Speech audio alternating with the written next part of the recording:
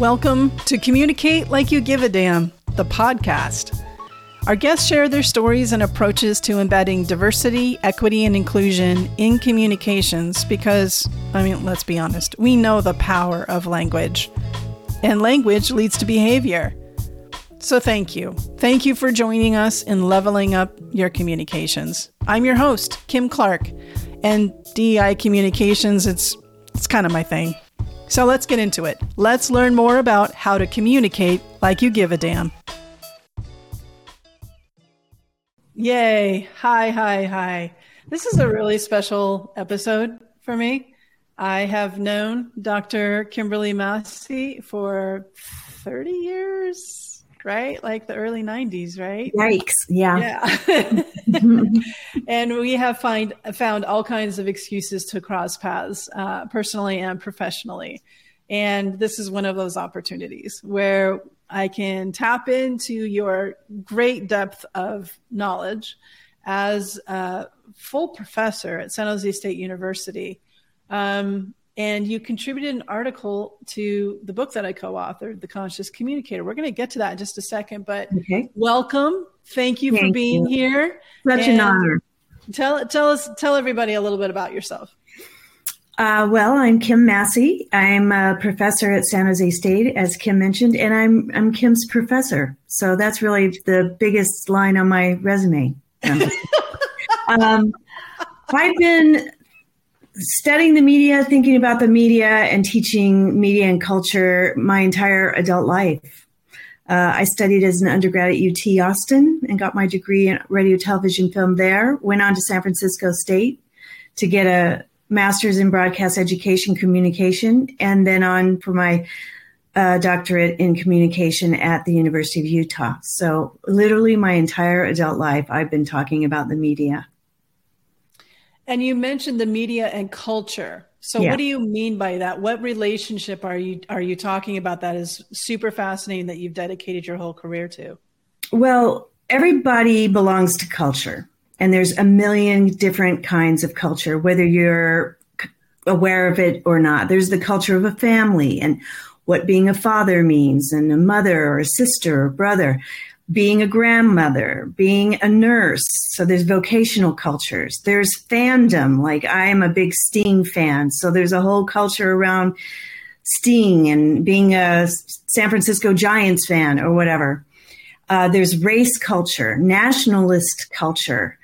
And any one of us, all of us, are sort of this amalgam of all these different cultures.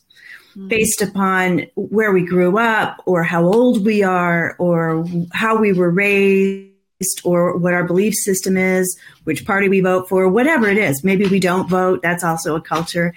So it's a culture of physical realities. For example, like what we look like and where we live, those sort of physical realities, but it's also constructed realities. And that is like being a fan or believing in God or whatever it is, right? So the media, more than anything else in all of the cultures all around the world, affects what those cultures are whenever new ones come on the scene and what they mean. They provide the definitions for what all of these cultures mean. And people will say, well, they're not the most powerful influence, but they really are. The media, we consume, especially as Americans, we consume media more than we do anything else. We consume media more than we sleep. We consume media more than we have dinner with our families, more time than the time we spend with our families.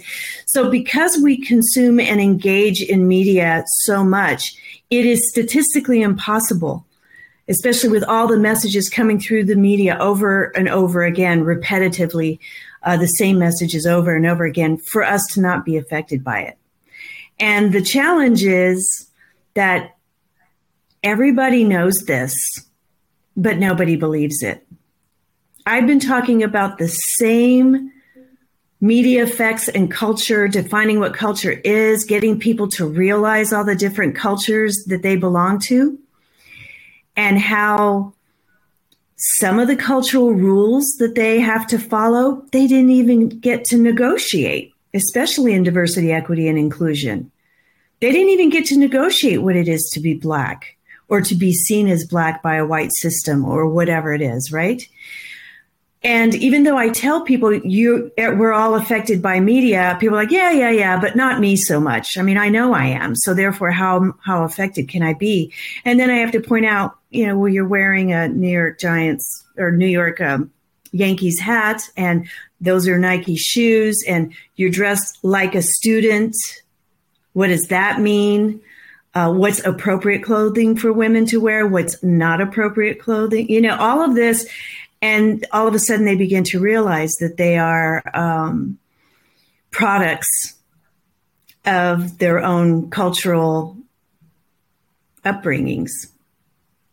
There's a class that you and I have both taught, and I know you're kind of fading into the sunset as far as your career is concerned as a professor, but I'm teaching online now, but there's a class that both you and I have taught that is kind of it's a GE level, I believe. And people, students from all different kinds of majors will come in and take this media. It's a basic media criticism class. Right. And a couple of the assignments that some of us who teach the sections talk about. One is take note of all the products that you've consumed in a day. Just write them all down, and for what purpose, and like what's the brand. And then your analysis at the end of that is to say, okay, well, first you're also supposed to figure out what your culture group is. And some students don't have the introspection. They actually don't know what the assignment is asking of them. They've never been asked that question of what culture group. They may go to race, they may go to religion, but their advertising and marketing people can figure out a culture group in a second, and they can predict everything around the products that a particular cultural group will gravitate towards, right? Because that's the science of it. And then the analysis is, do you see yourself being marketed to in these products? That is one assignment. The following assignment is taking, and I challenge and invite any audience member to do this for your own, self awareness, to take 3 days off from media. Like take 3 days off. We call it a media diet. And then see where your time goes when you're not scrolling on Instagram, for example, when you're, whatever it may be, watching things on YouTube, etc. And what I find interesting is this relationship between those two assignments. The last question in the media diet assignment is around, will you return to your natural consistency? Right. Far and away they will. Far and away. Far and away they will. Very interesting. They're not affected, right? So there's, in those two assignments, we're trying to drill in critical thinking. Right. And, around exposure and the normalization of media use and the definition of their own cultural group as defined by media and advertising and stuff, and they still don't get it. What's interesting is that when it first came out, when media, especially television, was first invented, there was a lot of concern about media effects because we had come out of World War II and because Hitler had done such an incredible job of PR. Right? He would stage these amazing epic events and then put them as the sort of before the movie shorts when you would go to the movie theater, and all of these sort of villages that were really remote would go to, everybody went to the movies on Saturday, would see these epic events and were believing like, oh, well, the whole country believes this, so it must be like a good thing, with yes, a whole underground of exceptions, but you can see that why the concern existed is because if you can win the minds of the public mind, then you could actually start a war or take over the world, right? I mean, and that's just an understatement of what has actually happened, really. But now not so much. I mean, I think if you are feeding your children and they want to eat ice cream all day long, you say to them, well, yeah, we can have ice cream, but that's like a dessert and that's special. And really what we got to do is we got to eat our broccoli. We got to eat some vegetables and some micronutrients and all that. And then we can have ice cream. But when it comes to media, people don't seem to understand that every minute that their kids are online or they're consuming something, right? And most of the messages are put together to sell, not just to sell you a product like lipstick or mascara or shampoo, but to sell you a meaning, right? To sell you what it is to be a beautiful woman, for example. So many of my students, whenever they write down, everything they use from the time they wake up to the time they step out the door, for women, a lot of it's makeup. And they have to write in, why do you use this? And their responses are very candid. It makes me feel good. It makes me feel good to look good. And well, who wouldn't feel good if they look good? But then I come back with the question of, why is having longer eyelashes attractive? Who defined that? Why is having whiter teeth or straighter teeth or pink cheeks or any of the other makeup things like poreless? I mean, we are human beings. We have hair growing everywhere and we have, eyelashes that get thinner when you get older and whatever it is. Why? Who decided that? I didn't get to negotiate that. Nobody ever sat me down whenever I was of age and said, okay, we're taking a vote. In your age group, you're 18 now, you can vote. How fat can women be and still be attractive? Nobody ever asked me. Mm-hmm. I was born into this. And this isn't being driven by people. This is being driven by people who are trying to sell products to make you believe that having short eyelashes is less attractive than if you had longer ones. And then you start using mascara. And then the feedback is that people will go, oh, she's pretty attractive. And it brings you comfort, safety, satisfaction, and even pleasure from engaging in these activities.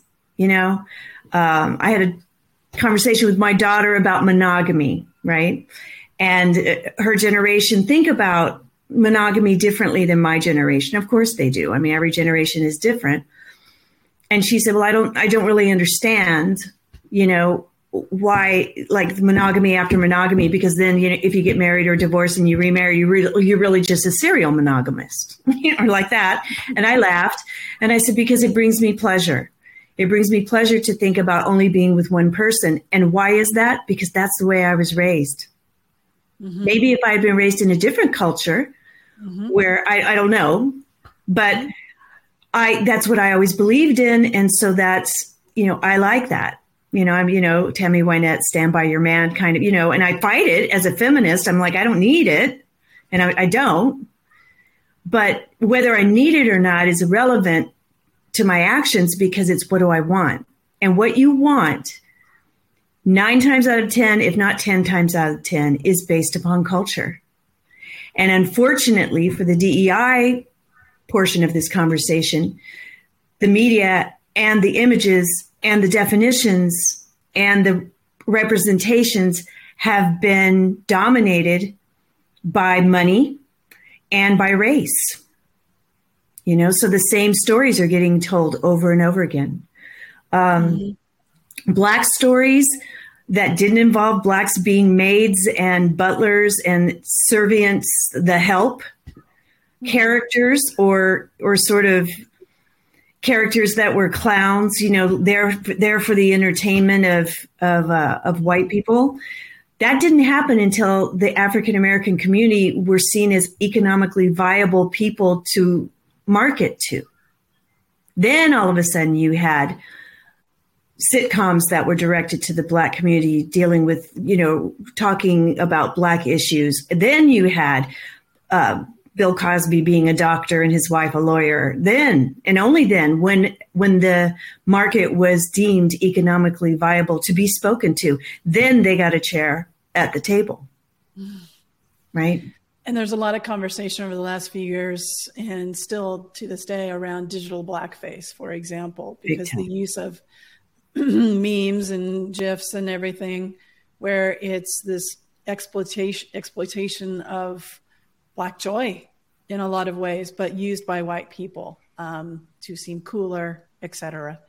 And so look it up, folks, have the conversation, look at what you're sharing on social and the culture that you're a part of versus the culture that you're putting out there in a digital space, and what's your intention with that. And I can guarantee you that your intention is not matching the impact, especially depending on the audience. So you contributed an article. Thank you for the millionth time for contributing this article to our book. And the deeper dive topic is called The Influence of Stereotypes. Right. Can you read a little bit the ending of your article there and then talk about what you were trying to convey to those who read the book? Yeah. I'm going to start a little bit higher than the ending, just a tiny bit. In the end, it isn't enough to hold media producers accountable. It comes down to what we as individual audience members and groups do. The public needs to recognize that we have choices, but then we need to follow up by making good ones. If people choose to be passive consumers of media, not questioning the meaning or intent of media makers, all of society must live with the adverse consequences, and some more than others. Conversely, if people recognize their power and agency by becoming an active audience member and or producer themselves, we can demand diverse content. We can strive for as many perspectives as possible, and we can question and develop our own interpretation of media content based upon our life experience, our education, family, and cultural influences. We can learn that the system doesn't work without us. If we back away from the relationship and demand DEI, especially joined with many others, media will be forced to address our concerns and needs. And finally, we need to diligently monitor our consumption behaviors. Be skeptical, engage in critical thinking, slow down, check and separate facts from opinion, and check the origin or context or purpose of all information before we share it. Together, and only together, we can socially construct a better reality by making it true every time we engage with media and with each other. Yeah, that's the thing, Go ahead.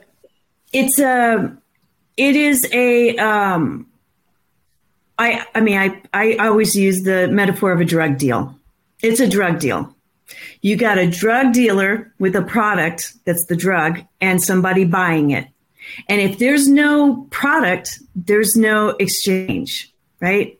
And we are the product that is being bought and sold between media and advertisers. Media are getting us to the screens with content, whether it's a Netflix movie or a network television show or a series or a YouTube video or a meme or an Instagram post, whatever it is. They drive us to the screens. They bring us to the screens, and then they hand us over with all of our demographic information to advertisers who custom build now ads to appear on your social media or on your screens or whatever. So if we remove ourselves as the product, the drug deal can't occur, right? The exchange can't occur. So when we consume, we are present, and when we don't consume, we aren't. And if we demand better quality, they will deliver it, because if not, their competitors will, and we'll go to those screens. And my students are always like, but we're just individuals, and these corporations are so big. And I'm like, McDonald's sells salad. Big news, friends! We have found a way to duplicate the content we share. Now it'll be available everywhere all at once. You can now pre-order the DEI Communications Blueprint. This is a 3-level on-demand video course. It's 21 of the most popular topics I talk about in workshops and training sessions with clients all over the world. And by taking this video course, you will be able to apply a DEI lens to your communications, develop DEI communication strategies, gain confidence, and shift DEI messages to center outcomes, not activities and outputs. Plus, we threw in some more bonuses for those who pre-order ahead of our fall launch. So, go to DEIcommunicationsblueprint.com. That is DEIcommunicationsblueprint.com to get started. McDonald's sells salad now. If you had bet me $1 billion in my lifetime, because McDonald's was invented in my lifetime when I was a little girl, that McDonald's was ever going to sell a salad, I would have taken that bet and lost it, because people were like, we got to start like eating also green things. We can't just be eating, whatever. And all of a sudden McDonald's sells salad. So we do have the power. We just don't know it, and they don't want us to know it. So the only thing I can think of to do is to educate people about their own power, their own cultural power, their own consumptive power. And the more active we are and the more demanding we are, the more we're going to get what we want. But if we don't ask and we don't demand, they're going to give us whatever they think we deserve. Thank you for that. Thank you for that. You mentioned in the article critical thinking and social construction. Mm-hmm. So social construction of reality is a media theory. Right. Can you speak to... It's my favorite one. What's that? It's my favorite media theory. It's my favorite too. Can you speak to how groups and populations have been stereotyped? You've mentioned some examples, if you can add some more examples, and that narrative that's being pushed, that's being normalized, and how that relates to the theory of basically what is social construction of reality, and how does it show up, and what role does critical thinking play as an antidote? That's a great question. I feel, social construction of reality is that reality is whatever we all agree it is. A good example would be money, right? I go into a store and I hand somebody a piece of paper that's really made out of cloth that has special ink on it that the Fed printed. And that piece of paper is supposed to represent 100 pennies, 4 quarters, 10 dimes, whatever.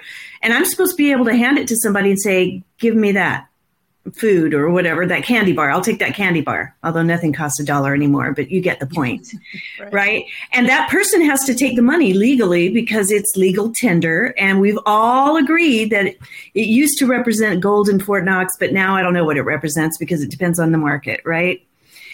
But we all agree that it does. So it could be seashells, it could be sunflower seeds, whatever we agree is worth money, is worth trade, that, and we all agree, then that's what it's going to be. And it's the same with cultural stuff and with defining of groups. So if you have a stereotype, let's say an Asian stereotype, Asian women are either completely virginal, right? Or they're dragon ladies and they're heads of cartels. They seem to be stereotyped to have all these sexual secrets, and all of this stuff. When you quiet and they don't argue and they keep their heads down, they bow a lot. These are all stereotypes. Bad drivers, right? All of these are stereotypes. Does that mean that there aren't some people that are bad drivers? Yeah, but I've seen a lot of other bad drivers from all walks of life, old, young, any race. Drivers can be bad, right? So you get these stereotypes and they go out there, and then you meet an Asian person, and you're not Asian. Okay. You meet an Asian person. First of all, as a white privileged person, I would meet an Asian person, and there's all kinds of cues coming at me before I ever open my mouth and introduce myself.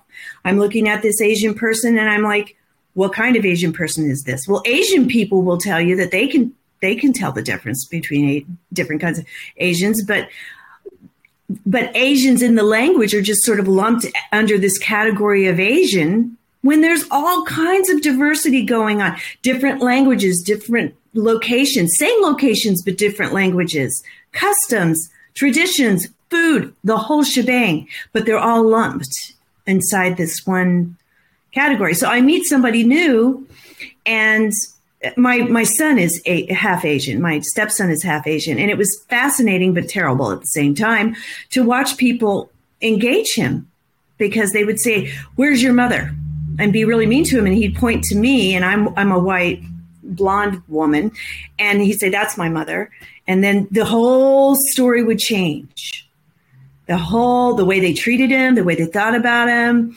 "Oh, you're so wonderful, Kim. You must have adopted a Chinese child." And I'd say, "I didn't adopt anybody. He's my stepson, and he's Korean," right? So these messages that come to you through the media and these stories that are told over and over again, and stereotypes that are given to you, are oftentimes, the only experience a lot of people have of other, right? So when they engage with people that they don't have a lot of contact with, they already think that they understand who that person is. And they have zero idea, because these stereotypes do not represent everyone in different categories. They aren't. They're shortcut storytelling plots, because they only have 30 minutes to tell a story, or an hour and a half, unless it's a mini series. And then it's divided up into those amounts, right? Mm-hmm. So that's why the dumb woman is a busty blonde. And that's why the serious woman is a bookish brunette. And that's why, who are the judges? Who are the criminals? Who's smart? Who's not? Older people are always sort of the golden girls, People are always like, older women are a little bit flighty and scattered. And I'm like, not B. Arthur. And she wasn't. She was like caustic and biting and had an incredible sense of humor and wit. But I guess they're more thinking about Betty White or something. I don't know. Mm-hmm. Mm-hmm. So the stereotypes really make it terrible and those are just funny little examples. Little white privilege examples. I mean, stereotypes can mean the difference between people having their partners in the room when they're hospitalized, making life decisions for them in the LGBTQ plus community, or being able to buy a house in a neighborhood if you're Jewish, or if you're Black, or if you're Latino, or whatever, right? If you're a person that is not white privileged. So it isn't just, well, you shouldn't be watching that show because it's really not good. No, you shouldn't be watching that show because it perpetuates negative stereotypes that have real consequence for groups of people in really incredible ways. It can also be white men, can I say for the record? It can also be white men, which is, I get a lot of pushback in my classes from white men going, "Are we just going to be the villains forever?" I said, well, you're not necessarily always the villains, but you are also affected. And shootings are one of the best areas I can tell you, especially school shootings. If it were young girls or any person of color that's doing all the shootings, like if shooting after shooting after shooting was Asian young boys, this country would be asking, what is going on with Asian young boys that they're going into these schools and shooting people, right? If it was women, think back to Thelma and Louise, right? How many movies have you seen where men are just shooting each other and killing each other, and Godfather and cop shows, and nobody seemed to care. But when two women did it in a movie that was super popular, oh my goodness, the media came out saying, what is up with, like, why is everybody watching this movie about these women shooting people? And I'm like, because we've been watching men shoot people since the cowboy and Indian movies, from the start. What's the big deal? If women were going in and shooting up schools, they would say, what is going on in America with these little girls? What kind of crisis are we in? But it isn't. Nobody's talking about the white young male crisis. And 99% of all these school shootings are done by white boys. We should be having that conversation. We should be, and I tell my white male students, identifying male students at that, I say, this would help you. A majority of crime that's committed in this country is man on man crime. It's not man on women crime. It's man on man crime. You know, men are dying at the hands of other men. There is a crisis of masculinity in the country, but we don't talk about it because they're the majority and they're in charge. So they're the more invisible under the critical lens, right? When you think minority, you think woman or person of color, right? You don't think white male because they're not a minority, right? So they're invisible to the lens because we're talking about these issues over here of the minorities. When you think gender, what do you think? LGBTQ plus or women? But what you don't think is white heterosexual male, right? Well, they have a gender. Mm-hmm. So why aren't we talking about that? Because white heterosexual is in charge, right? So that's invisible.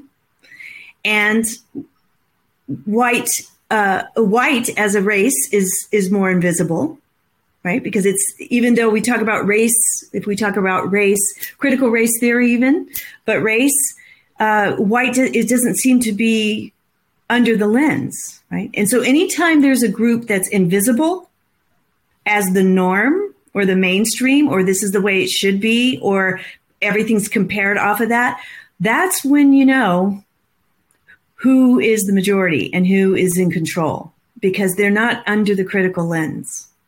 It's very interesting. Very interesting. Yeah. You alluded to one of the ways that I describe it to clients is there's the founding fathers of the United States, the characteristics of the founding fathers that has been normalized as the standard from which everything else is compared. Now, the farther away you are, when you get into intersectionality of identities, of marginalized identities, the farther away you are from the founding fathers' characteristics, the more vulnerable and at risk and marginalized you are, because in correct, society, yes, we have created this hierarchy of value based on these identities in comparison to what is considered, the standard. The invisibility is very, very interesting. It is very interesting because I'm always asking that question when people bring up things to me and they're talking, about whatever, privilege or whatever. And I'm always saying, well, yeah, but we have to remember that we're all in this together, that white males also have gender and white males also have race and white males also, whatever. Somehow or another, I don't know how, but, I think it goes in waves and troughs, up and down, up and down. We have to convince people that it is in their best interest. It is in everyone's best interest to think about ramifications that affect all of us. I mean, global warming is a perfect example of that in the planetary realm, right? If you're wasting stuff and you're living a less than ideal recyclable life or whatever, it's a tipping point. Everybody needs to get in this together because we're all in it together. But if the privileged, whoever they are, they could be white, they could be whatever. If the privileged would just realize that it behooves you. And I thought the pandemic was going to do it. I'm such a Pollyanna sometimes. I thought this is going to be it. When people realize that we all deserve health care, because if we all deserve health care, it's safer for all of us, right? Mm-hmm. If everybody has access to testing and masks and whatever, if you believe in it, the shots, whatever, what are they called?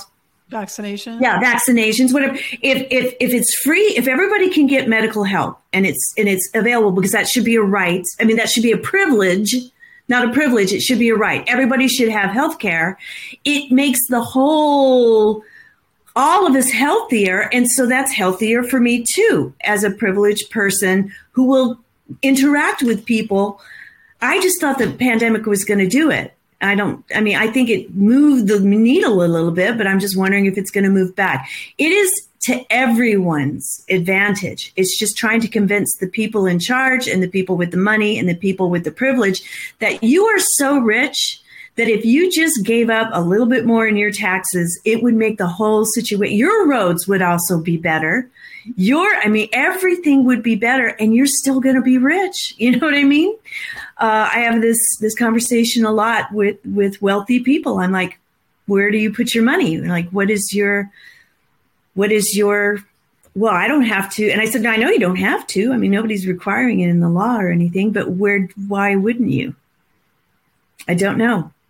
And we are given these statistics all the time, like the richest 5 people or the richest 2 people or something could stop, child hunger. And I'm like, wow, well, let's do that. And they would still be rich. They have so much money, they can't spend it all. At all. There are not enough minutes in the day. So we're not going to get into it, but I have seen some kind of futurists that are talking about with AI and the capabilities of AI that there will be trillionaires out of it. So I actually want to have a part 2 with you. There's more that I'd like to ask you and have a conversation about as it relates to what we were just talking about. I think we pick up where we left off. There's more to be said around this, the power of communications, language, visual representation as it relates to diversity, equity, inclusion. So I'll end this part, this first part of the conversation with you on this question of what is to you and in your experience, what does communicating like you give a damn look like or feel like or experience? I think it's you have to not be afraid. You have to not be afraid to not be afraid. And be ready. And I'm really proud of you, I have to say, even though I have nothing to do with this work that you're doing, but I'm very proud that a student of mine wrote a book like The Fine Art of Not Saying Stupid Shit. I cannot tell you how thrilled I am. And I am doing the work myself. And it's that stopping and thinking before you open your mouth. And in your book, you provide the depth model, like so that to give, here's a way to think about it. And then it becomes second nature after you do it 2 or 3 times. Absolutely. And even still, I make mistakes. I probably have made a couple on this interview, but like in the past, I may not have done this interview because it's so, you can make a mistake, but I'm okay with making mistakes because I'm willing to apologize, learn whatever lesson I couldn't have known because of who I am and my position and being a privileged person and whatever. But now I do. And I will never make that mistake again. Right. And so I feel like it's just getting over this idea that everything has to be perfect. We are all imperfectly perfect. And understanding that everything we do, the way we live our lives, the way we talk to our children, the way we drive our cars, everything that we do affects other people. And if you keep that in mind and you're compassionate to yourself and say, I made a mistake, but I know I'm trying and I'm going to try to make up for that mistake and just keep moving forward, it makes it better for you. It makes it better for the world. And that's what we all have to do, because one person doing it or a small group doing, if you just delegate your DEI sort of, well, there's a group out there that does that, right? Or exactly. Or if like Black Lives Matter or LGBTQ plus, it's like, well, they're going to do that little, they're going to go out and they're going to protest about whatever. And like, they're doing that and I'll. No. You have to participate and engage and understand, because taking rights away from one group affects all of the groups, right? And it has ramifications for everyone. And so I think that sort of thinking outside of yourself and not being afraid is sort of the key to the whole kingdom. That's been my experience. Because otherwise it's just, it's meaningless if other people don't. If only LGBTQ plus people, well, if in the black civil rights movement, if only Black people had demanded rights and no white people had said, yeah, that's wrong, that needs to happen, it may not have happened. It's when people, stop being afraid and understand that, no, it's not taking anything away from you. It is adding to all of us. And don't be afraid to have that opinion, express that opinion, and have difficult conversations about it. It's exhausting. As a gay woman, I would not have been able to legally marry without straight people, without heterosexual people, making it legal, right? We couldn't have done it on our own. Yeah, let's vote. Let's vote. Let's all of us get together and partner and vote. And but I also believe that cuts across all political areas. I think that gun legislation should be had, but still, if people want to own guns, there's got to be some kind of a legal way for that to happen, or that's better for all of us instead of the way it is right now, which is no good for any of us. Anybody can be shot now, right? I mean, it doesn't matter. You can be in a mall in Texas, which just happened. And you're from Texas, and we'll talk yes, about that in part 2. I am. Because I think your upbringing really informed who you are today. Yes. And you saw some stuff, you met some people. And so, and then, all the work that you've done, all the awards, the published books that you've done, the papers, et cetera, all of it is coming from this passion that you have for this work that I think we would all benefit learning more about and hearing more about. So we'll have a part 2. How can people find you and stay in touch with you? You can always go to San Jose State University, and my email is there. It's kim.massey@sjsu.edu. That's really the best way to get in touch with me. Excellent. Well, I look forward to continuing the conversation. I really appreciate your time. And thank you again for that contribution in the book. It was an honor to be asked, I have to say. And it's also an honor to have a conversation with you. I really do believe in the work that you're doing. And I think you are so smart. And I am really grateful that you have given me a tool that I am now using to have very difficult conversations about DEI in a variety of situations, not the very least of which is with other white people, white privileged people, to say we need to be talking about this. Even if we're not in the presence of a situation that's demanding it, we should be talking about it. And it's given me a way to do that. And so I'm really grateful for it. Right on. Yeah. It's not enough to be not racist, right? We must be anti-racist. No. Racism is a white person's social construction of reality. Yep. So thank you so All right. much, Kim. Okay. Really appreciate your time. Thank you. Okay. So what popped out to you from this conversation?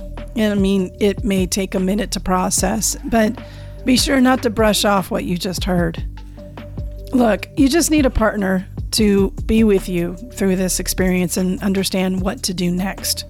So I'm inviting you to set up a one-on-one strategy session. All you need to do is go to communicatelikeyougiveadamnthepodcast.com and you'll see the button there. The more conscious communicators in the world, the better the world. So thank you for listening, and until next time, let's communicate like we give a damn.